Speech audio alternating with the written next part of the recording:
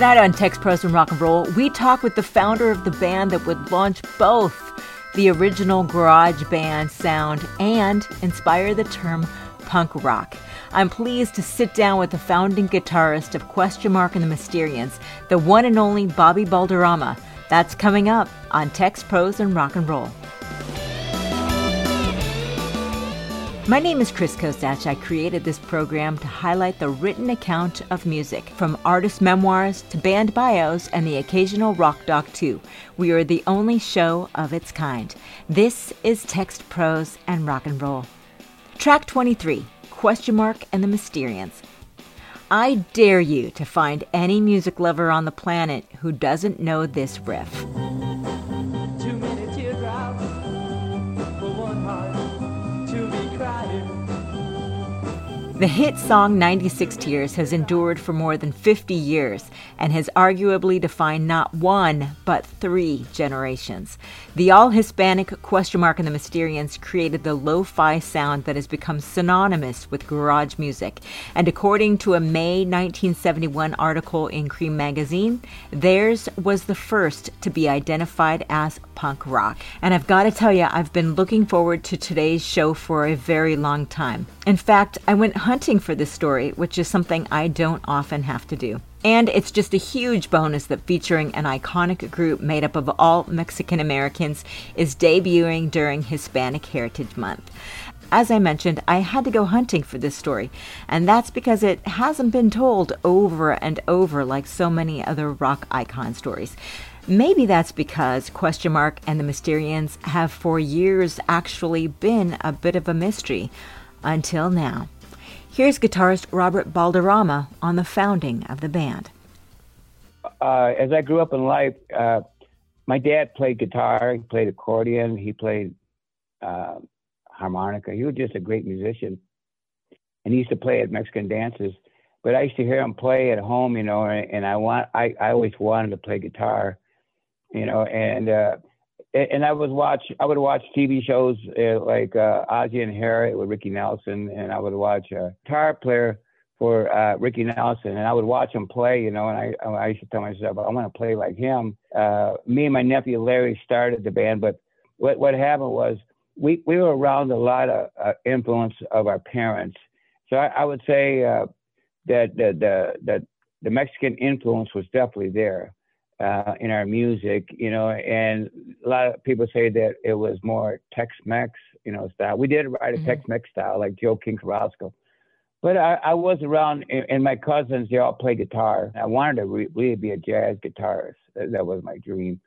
But rock and roll was a little bit easier to come by, and it was more influential, you know, in the area. Jazz wasn't, you know, and people would listen to Top 40 radio.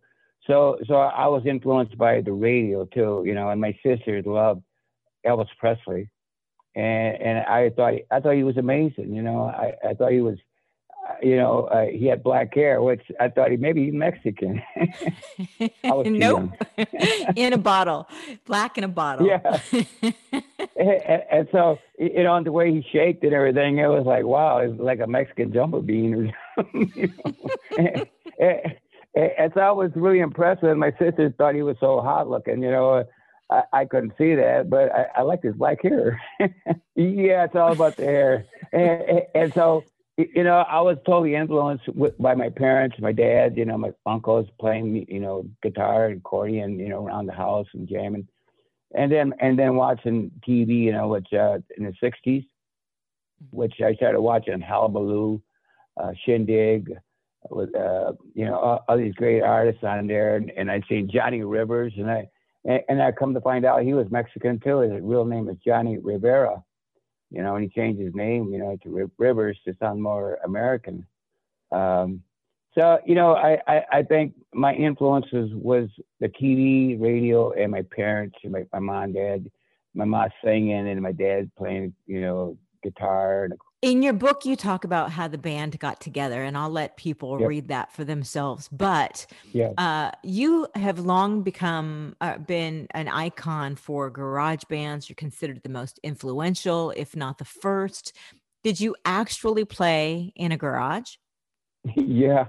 We did. We first when we started the band, my sister kept telling, "You guys got to start a band." She was talking to me and my nephew, which was my sister's son, Larry Borges, and she said, "You guys got to get a drummer, and start a band." So I would go over his house every so often, and we jam, And one day, a couple guys showed up, and it was Robert Martinez and Fred Cruz, and they had a pair of bongos. And I go, wow, we got somebody who can keep a beat. So we started playing it, and Fred was playing it, and he started complaining his hands were hurting. So he gave it to Robert. We thought he was kind of funny. He goes, I think I'll sue, And anyway, so he gave it to Robert Martinez, and Robert started playing it. And I was like, wow, this guy can play. I mean, he had a beat, and he real steady. So we were playing like Walk Don't Run or Wipe Out or something like that. And I asked him, I said, have you got a set of drums? And he said, no, but his brother-in-law did. And so we started rehearsing at my parents' farm in Bay City. We were rehearsing in the garage. It was great. And my dad, he had to get up, 6 o'clock, 5 o'clock in the morning to work the farm. We had like a 40-acre farm. And that's what we would practice till about 8 o'clock at night, and he'd go to bed at 7, and so he'd be complaining. I hear him complaining in Spanish, he'd be saying, God, these guys need to quit. And my mom would he'd tell them to be quiet, let them practice, at least they're not getting into trouble.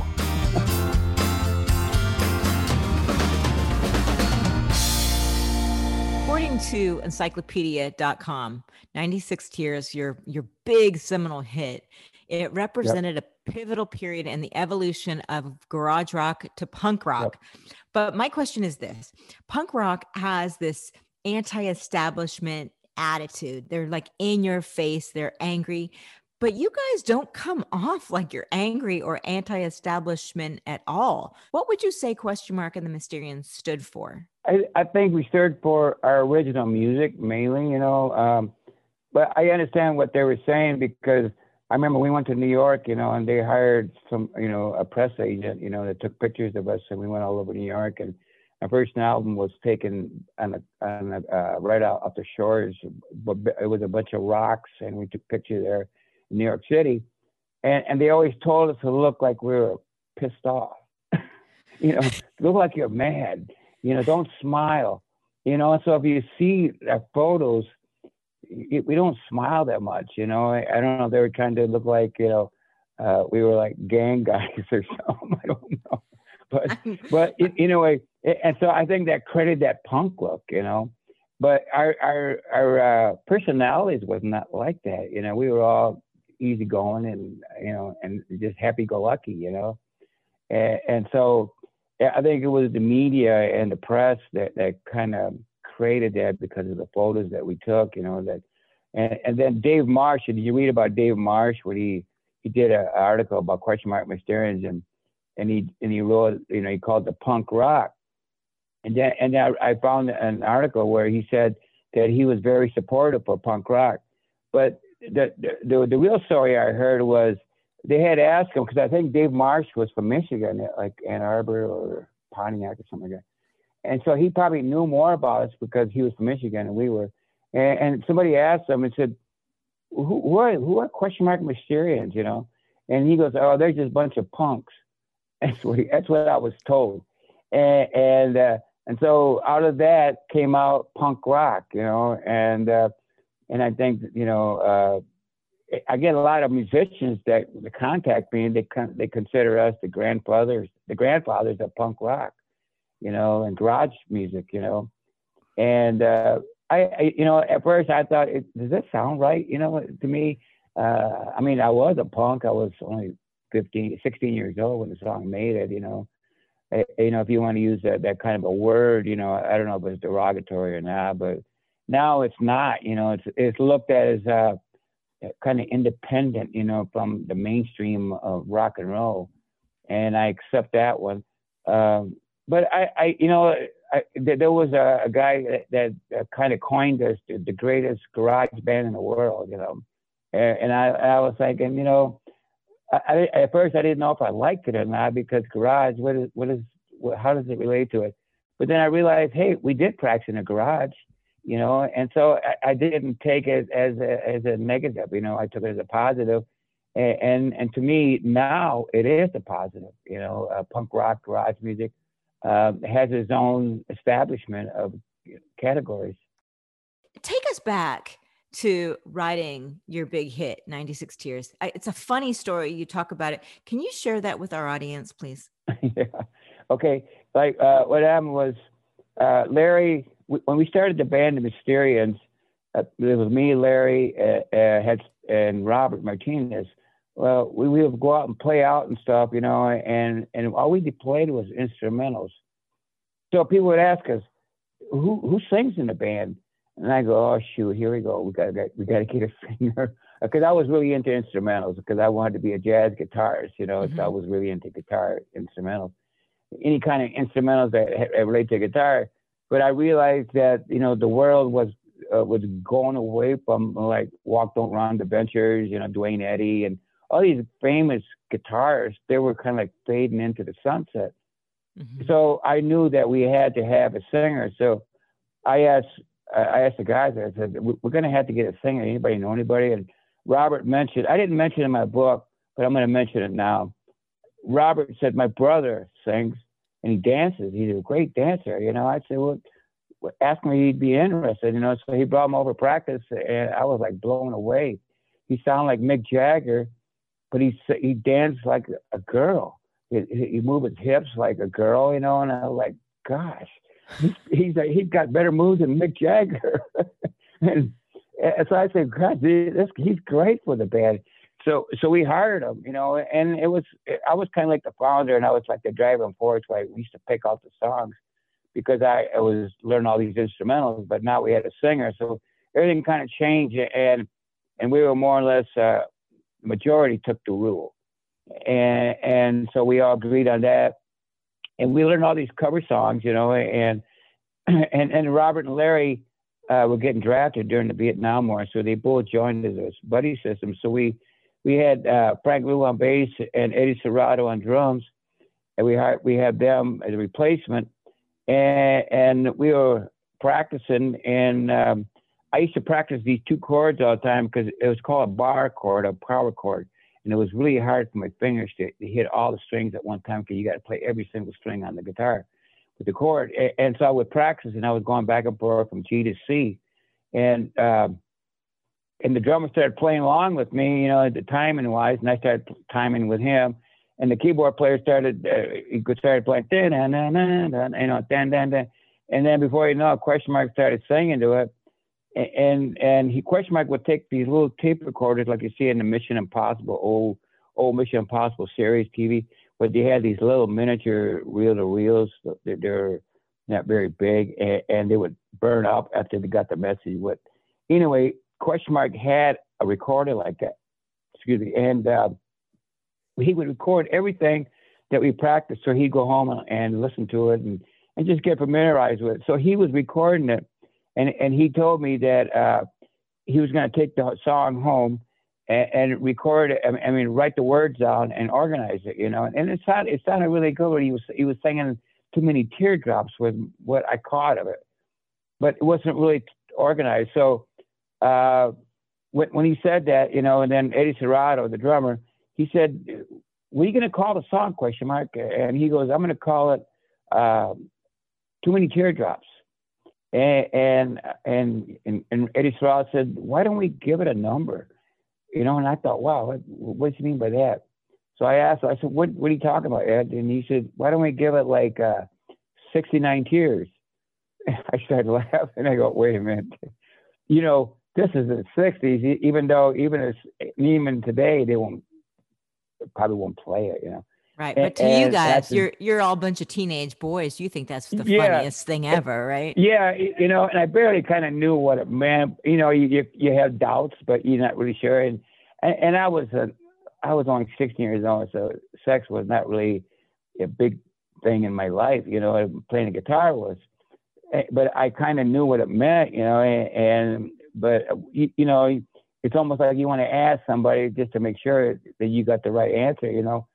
But I did, you know, and I started laughing, you know. I said, well, you know, those numbers, don't sound right, Ed. I said, I get a feeling that the radio is not going to play it, you know, and we all started laughing, you know, and he goes, well, let's turn the numbers around to 96. And he goes, I said, like 96 Tears? And he goes, yeah.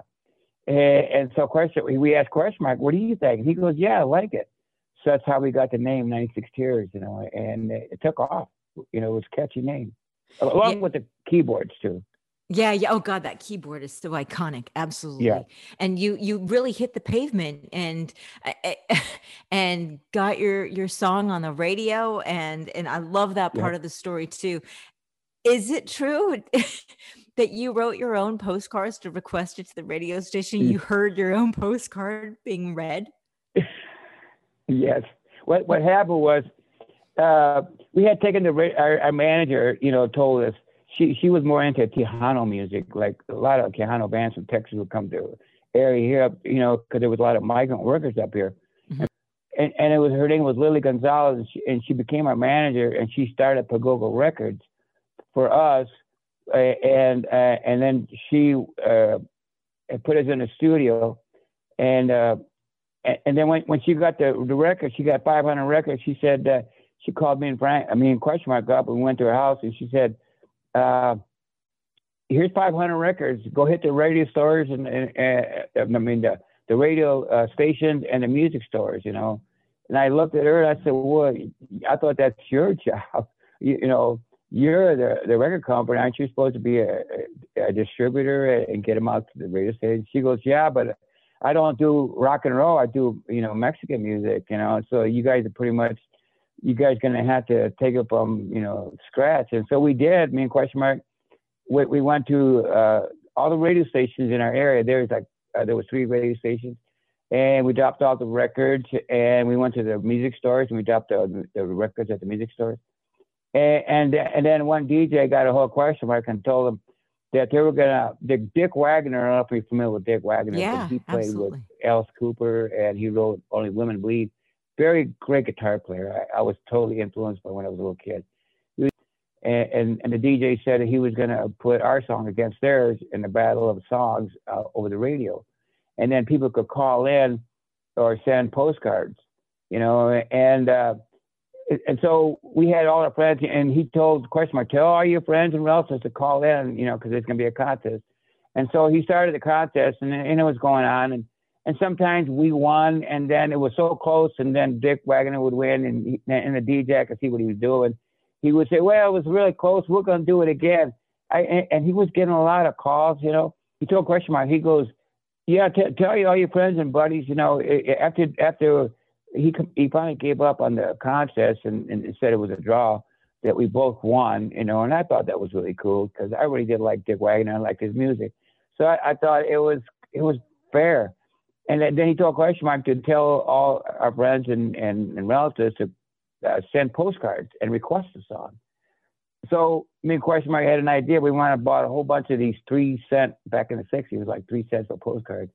And they were already postage stamped. So we bought a whole bunch of them and went to the surrounding villages and dropped them off in there, so they got postmarked from that area. And we wrote different requests, you know. And one I wrote was, I just broke up with my girlfriend, you know, and I'm really heartbroken. Can you play 96 Tears for me? And the DJ read it on the radio, and he played it, and we couldn't stop laughing. It was so funny because, you know, and what's really weird, Chris, is that we didn't do it very long. I would say maybe about 3 or 4 days, we sent him out, and that was it. Then the record took off on its own. And then we got calls from the music stores that they sold out. So I felt confident that it wasn't us that kept that, you know, kept it going.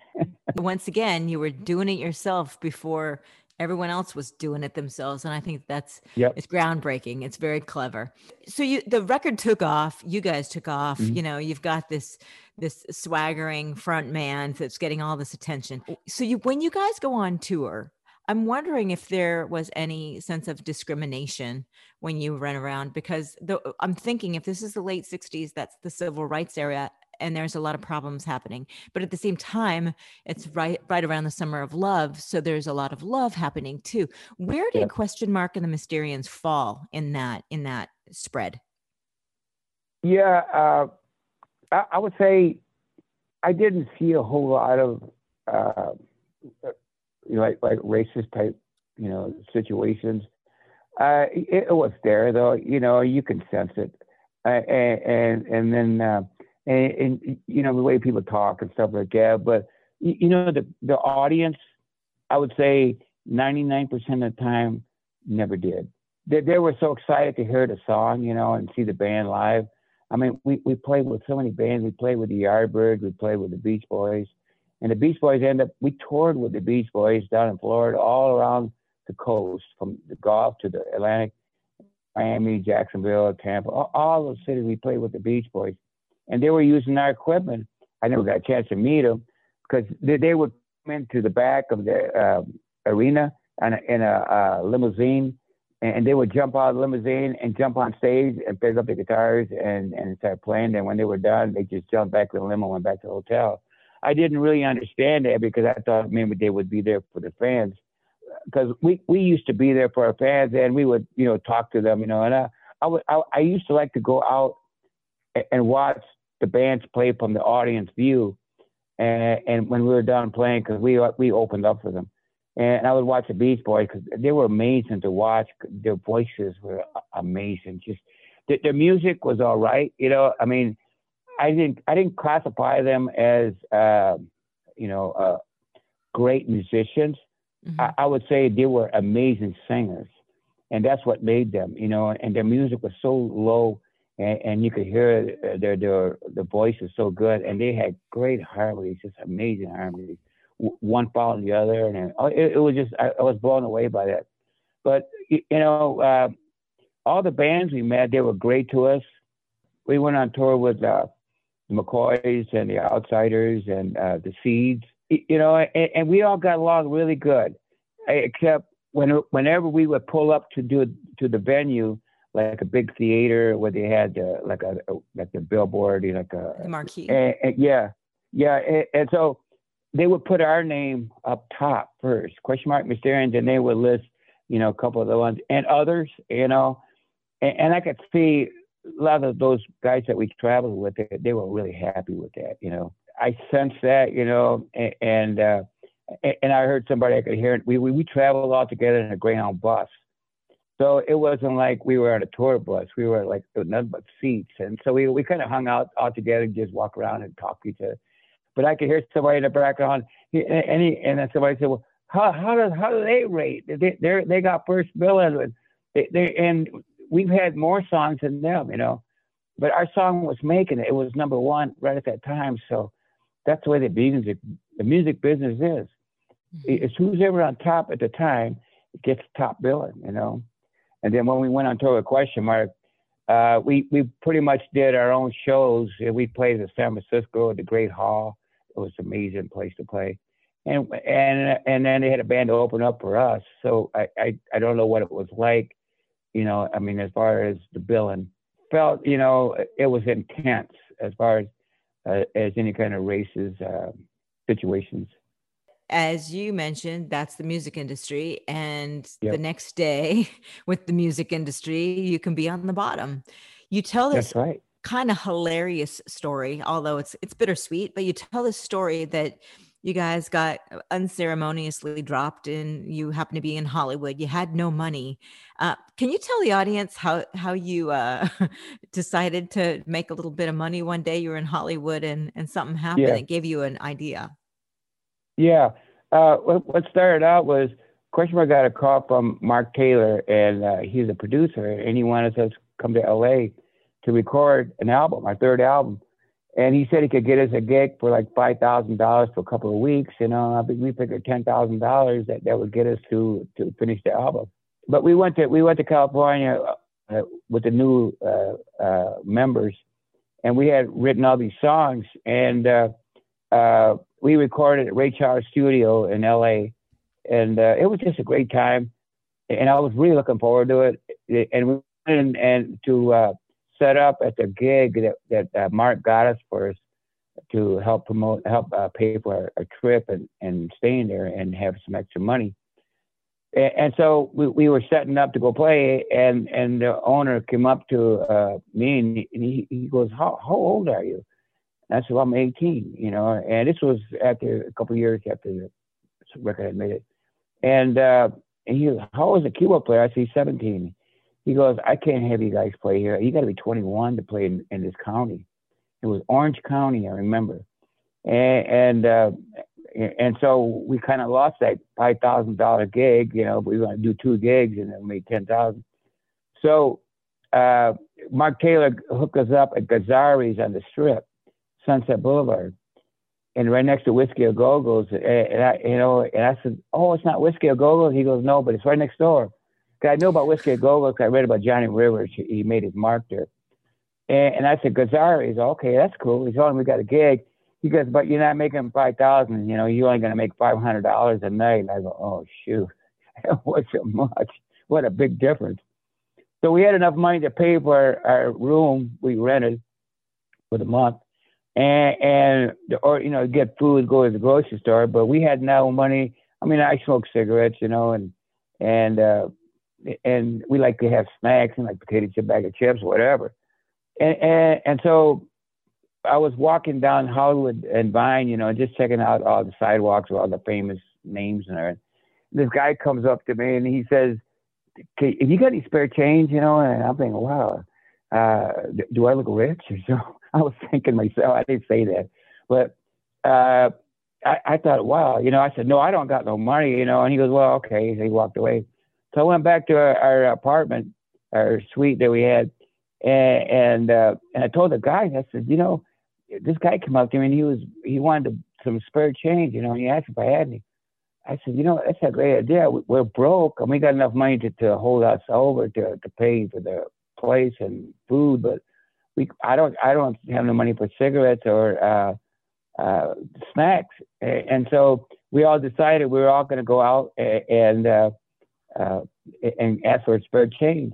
And we all did, you know, and it worked. You know, it wasn't really that popular back then in the 60s, you know, so like it is now, you know, I'm thinking the homeless people probably don't do that anymore. But even Question Mark came back with a bag full of cigarettes, different brands. and we were all just so delighted that we could go to the convenience store, the local convenience store, you know, and buy a bottle of pop or instead of drinking water all the time, you know, and so it really worked, you know, and I wasn't proud. I mean, I was a musician, you know, and musicians are known to be starving sometimes.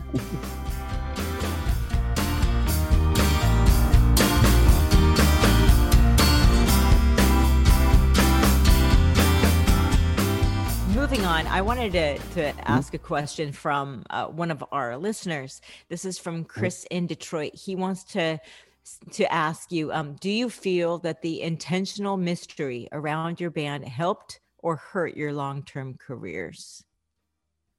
Well, I think it kind of did both, you know. I think about, Question Mark. When we started the band, our manager gave us each a letter. I was X, you know, Mr. X, and Larry was Mr. Y, and Mr. Z, and Robert was Mr. Y, and Question Mark was Question Mark. That was before we had the keyboard player, but I couldn't stick to it. You know, we would play at dances, and one of our managers that really came in, one of our first managers that really liked the band, he hired us for a Mexican engagement where it was like the GI Forum, which is kind of like a venue for Latinos, Hispanics, or whatever, you know. And so he hired us. We played down in Adrian, Michigan. And I was 16 years old, so I was about that age where, you know, I thought girls were cute and everything, you know, and so we were playing, and you know, and after we were done playing, this girl come up there and she goes, "What's your name?" And I said, and I'm thinking, well, and I thought about it. I go, "Oh, I'm not supposed to tell her my name." So I told her, "I'm Mr. X." She goes, "You're what?" And she made this weird looking face, like I was kind of a weirdo. And And so, when you're that age, peer pressure is really immense, and what a girl thinks about you, it has a lot to do with your thoughts of feeling confident or not. And when I saw Mr. X, she goes, "That's weird." And I said, "Well, my real name is Bobby." She goes, "Oh, I like that better." And so I couldn't stick to it. And the rest of the guys didn't either. It was too hard. But question mark, because, he was a little kind of different, and so he stuck with question mark, and so I don't even like to tell people his name, but his name is Rudy Martinez, because I really don't care anymore. I'm 71 years old. So what's going to happen to me now? He can't fire me. Right. That's right. But the way I say it was question mark. It was Robert Martinez's brother, and his name is Rudy.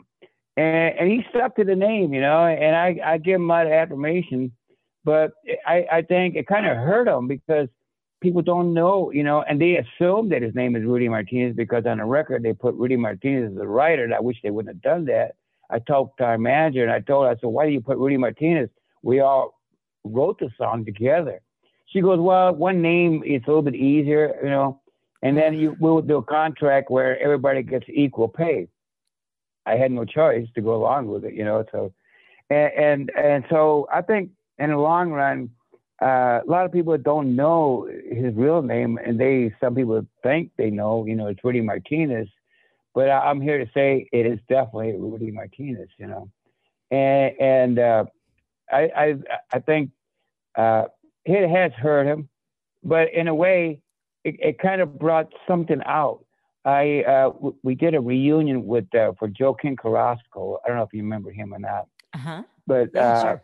he was on MTV in the '80s a lot, and he had a song called Party Weekend, and he was on Saturday Night Live, and he used to wear a crown like the Imperial Crown commercial for butter. He wore a crown like that and a cape, and he would do the James Brown thing. He when he was done playing, he would walk off stage and then he'd run on stage and then his manager would put the cape over him and they'd walk him off and he'd run back out.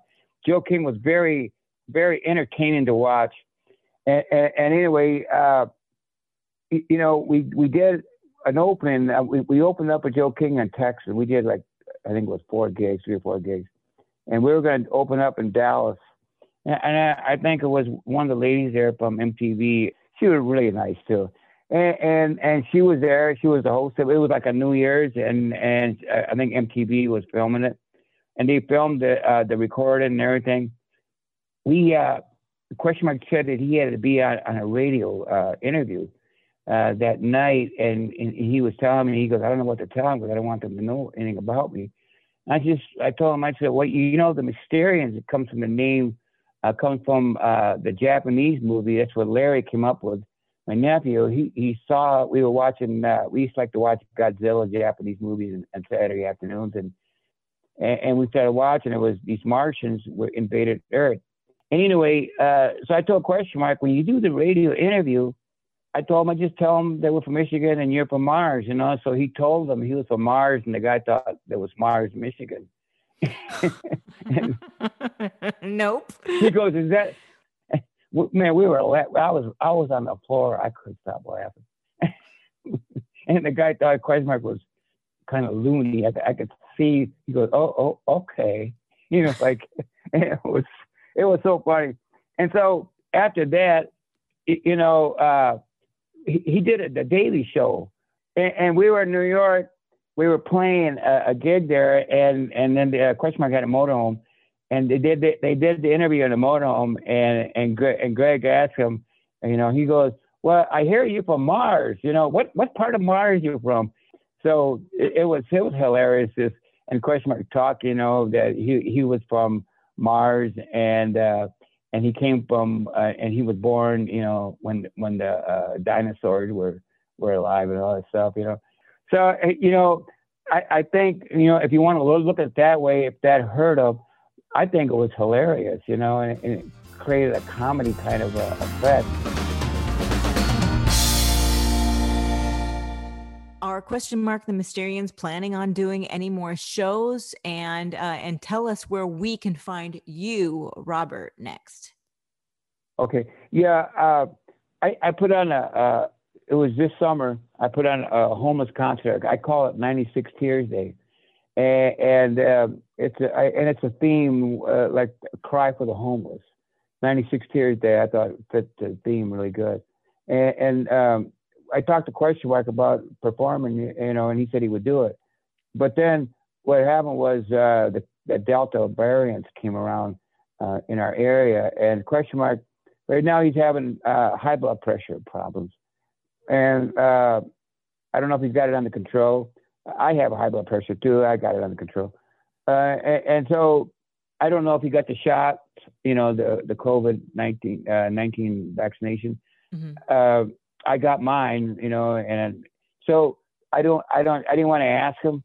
And so just right a week before the concert, he decided he didn't want to do it because of the Delta virus, the variants coming in our area.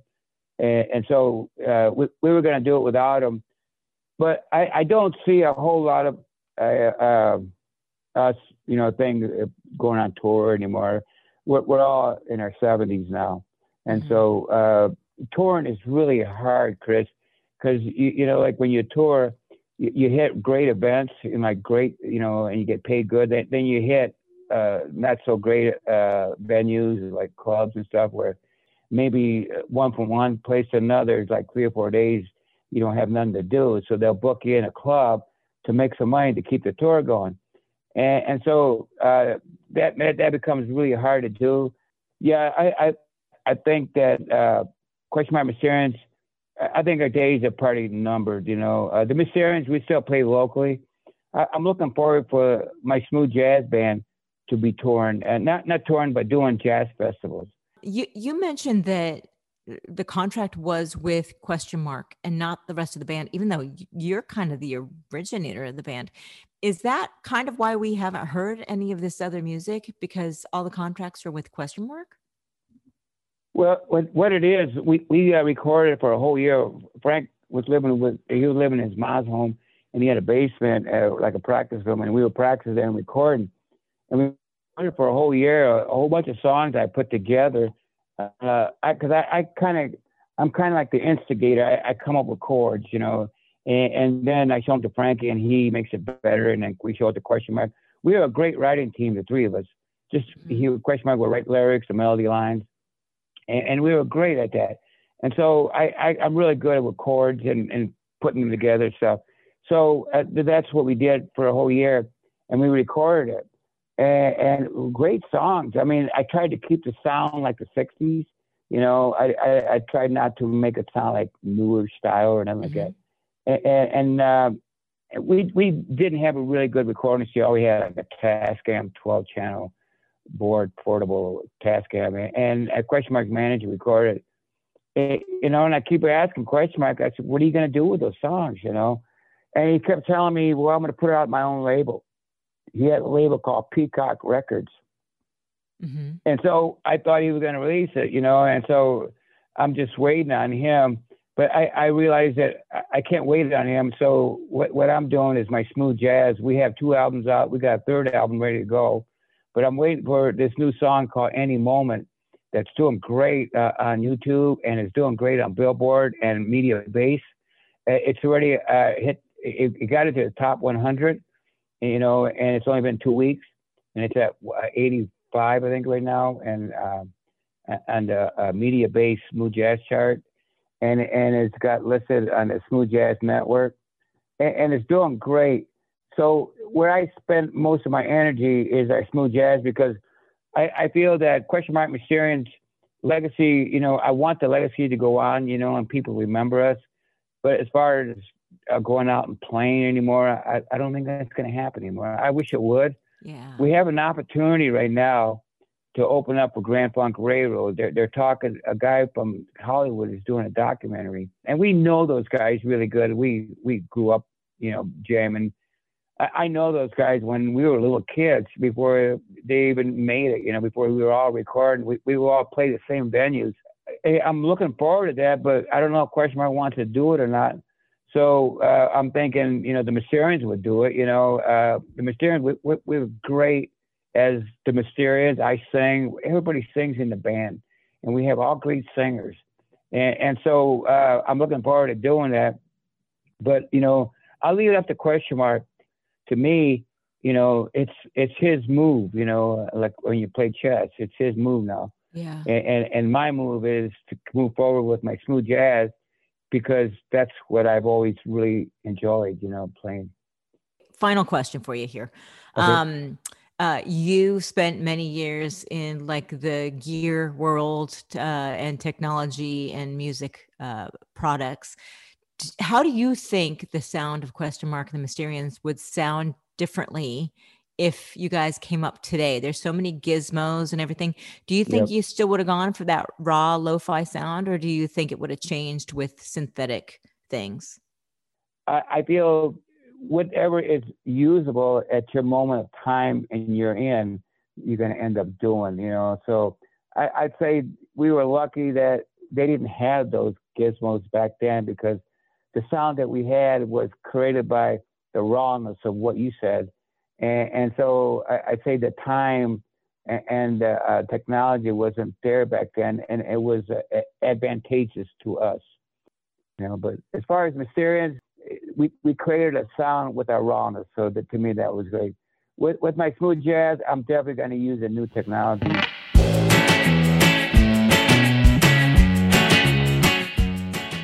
Thank you so very much for being a guest on the show today. And thank you, Chris, for having me on the show. And that'll do it for this episode of Text, Prose, and Rock and Roll. My guest has been Robert Balderrama, founding member of Question Mark and the Mysterians, whose hit 96 Tears will have its, get this, 55th anniversary of being a #1 song on October the 29th of this year. And meantime, in this decade, Robert's latest work is featured on a song called Any Moment by the soft jazz group Lasonic. Here's a sample.